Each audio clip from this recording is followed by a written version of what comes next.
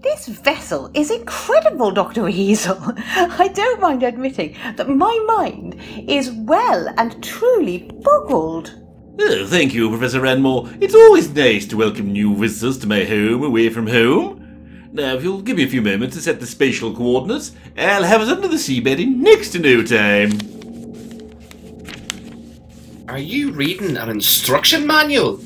I thought you knew how to steer this box. What, this old thing, Mr. Davison? Why, yes. It is the Weastis's flight manual, with my personal annotations in the margin for added clarity. Aha! So simple. I simply need to feed the neurospectranalyzer readings into the geostatic translator array, and... hey, presto! You might want to hold on to something for the next bit. The old girl tends to get a bit jittery these days after all her crashing around the cosmos. I didn't want to ask earlier, but now I feel I really must, Doctor. There's no possibility we could wind up appearing inside solid rock? What? No. Well, tiny chance. Decimal, really? No more than, that's an outside guess, around a 10% possibility? There's a 1 in 10 chance you could transport us all inside the planet's crust. And only now do you think of telling us about it? Don't worry, Professor. When you've flown into danger inside the Weastis as often as I have, those kind of odds start looking pretty appealing. Far out in the North Sea, Project Tiamat's efforts to unlock a renewable energy source have seemingly awoken something deep below the seabed. With Avic Goose having been mistakenly identified as the late Dr. Weasel by the project's scientists, he finds himself stepping into the Chronal Crusaders cargo plant in Dr. Weasel and the Screams from the Deep, Part 3.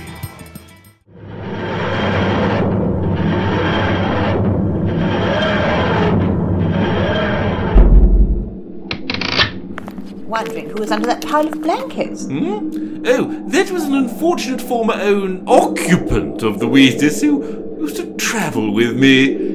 Caught the sharp end of a Weezer ray on the planet Galloway. Poor chap. Isn't there anything we can do for him? Basically leaving him dumped in the corner of your flight deck hardly seems appropriate. Or hygienic. Actually, the Weastis has placed him into a state of refrigeration, so he won't be in any danger of him defrosting and stinking up the place like a 3-week-old kipper. Okay, if you're sure. Phew. Doctor, it is very warm down in these caves, but nothing like as hot as I expected. Glad we brought these torches, though. We're several kilometres underground. It was hardly going to be as bright as noon in Provence. Admit from your readings, Professor, I expect it to be far toastier, though. Perhaps the heat is even more localised than we thought. Now, let's see if I can work out which direction we need to head in. Is that a nail file? Why did it make that god-awful noise? This thing? Why, yes, it's my sonic nail file. A handy portable scanning device. Plus, it's simply wonderful for buffing off any sharp edges on your talons. Doesn't look as advanced as your vessel, Doctor. I confess it used to be configured totally differently, until that time I spent it as a woman on Skirtulon 7. But that was my previous incarnation, so let's say no more. Time spent as a woman? There's no time for explanations or ponderous exposition. Come along, Ranmore, Davison. There's work to do. The heat readings are more intense.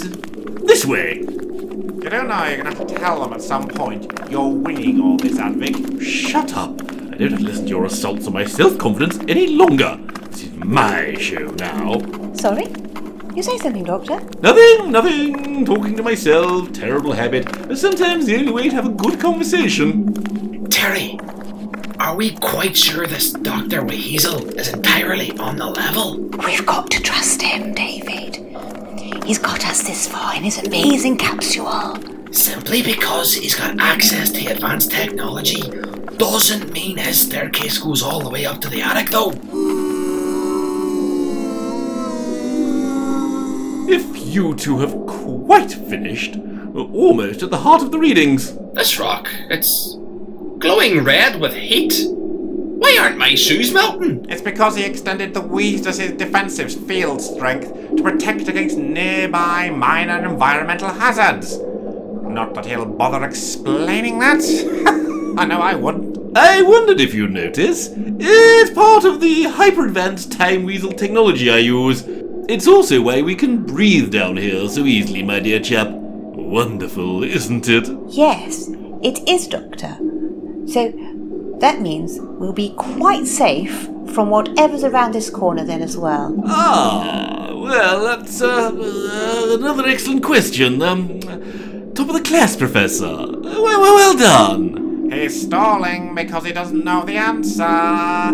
Do you stupid goose? You don't know why, do you, Dr. Weasel? Now, Mr. Davidson, there's no need for that tone. I've simply not run into whatever it is ahead before, so I didn't want to write a check of safety I couldn't cash in the bank of certainty. Tell me, Doctor, do you ever answer a straight question with a straight answer? Or is this all part of your mysterious adventurer shtick? I'll have to get back to you on that one. Now hush. I think it's best we don't startle the thingy. Thingy? We are going to die. That's the Weasel spirit, my lad. Come along, onwards we go. That's inconceivable, Doctor. It looks like a gigantic ball of lava, suspended in the middle of the chamber. Chamber nothing, Terry. Look at the walls. They look manufactured, not natural formations.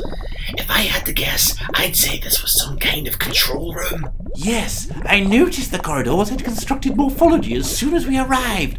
I suspect this whole area is likely part of some non-terrestrial vessel, and one, which if I don't miss my guess, has been embedded in the crust for millennia. You mean all of this might actually predate human civilization? And that thing is alive? A sentient being? Yes. Another excellent question, or two.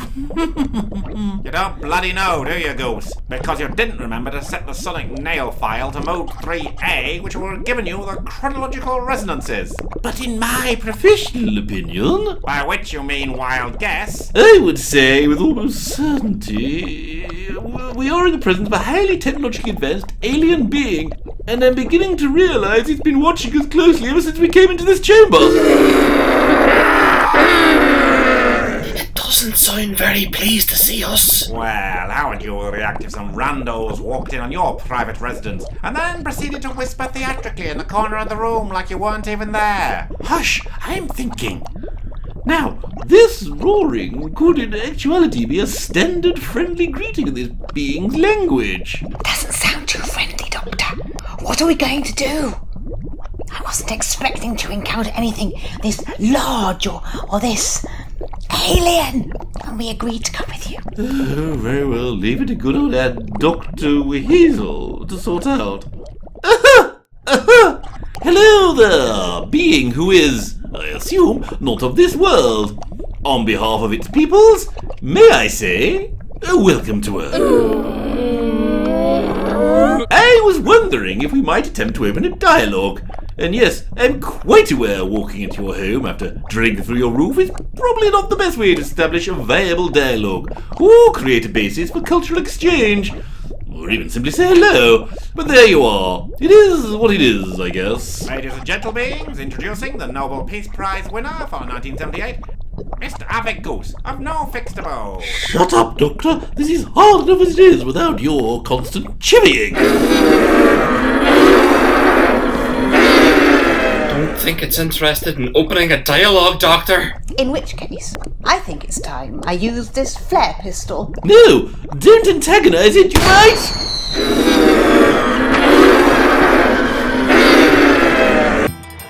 Is it out of the frying pan and into the lava for Avec Goose, the Project Tiamat scientist? Will the Earthstat Doctor be able to open a dialogue with the strange magma being from another star? Or is intergalactic war about to kick off under the North Sea? And is Avec slowly losing his marbles as the strain of playing a doctor becomes too much for him?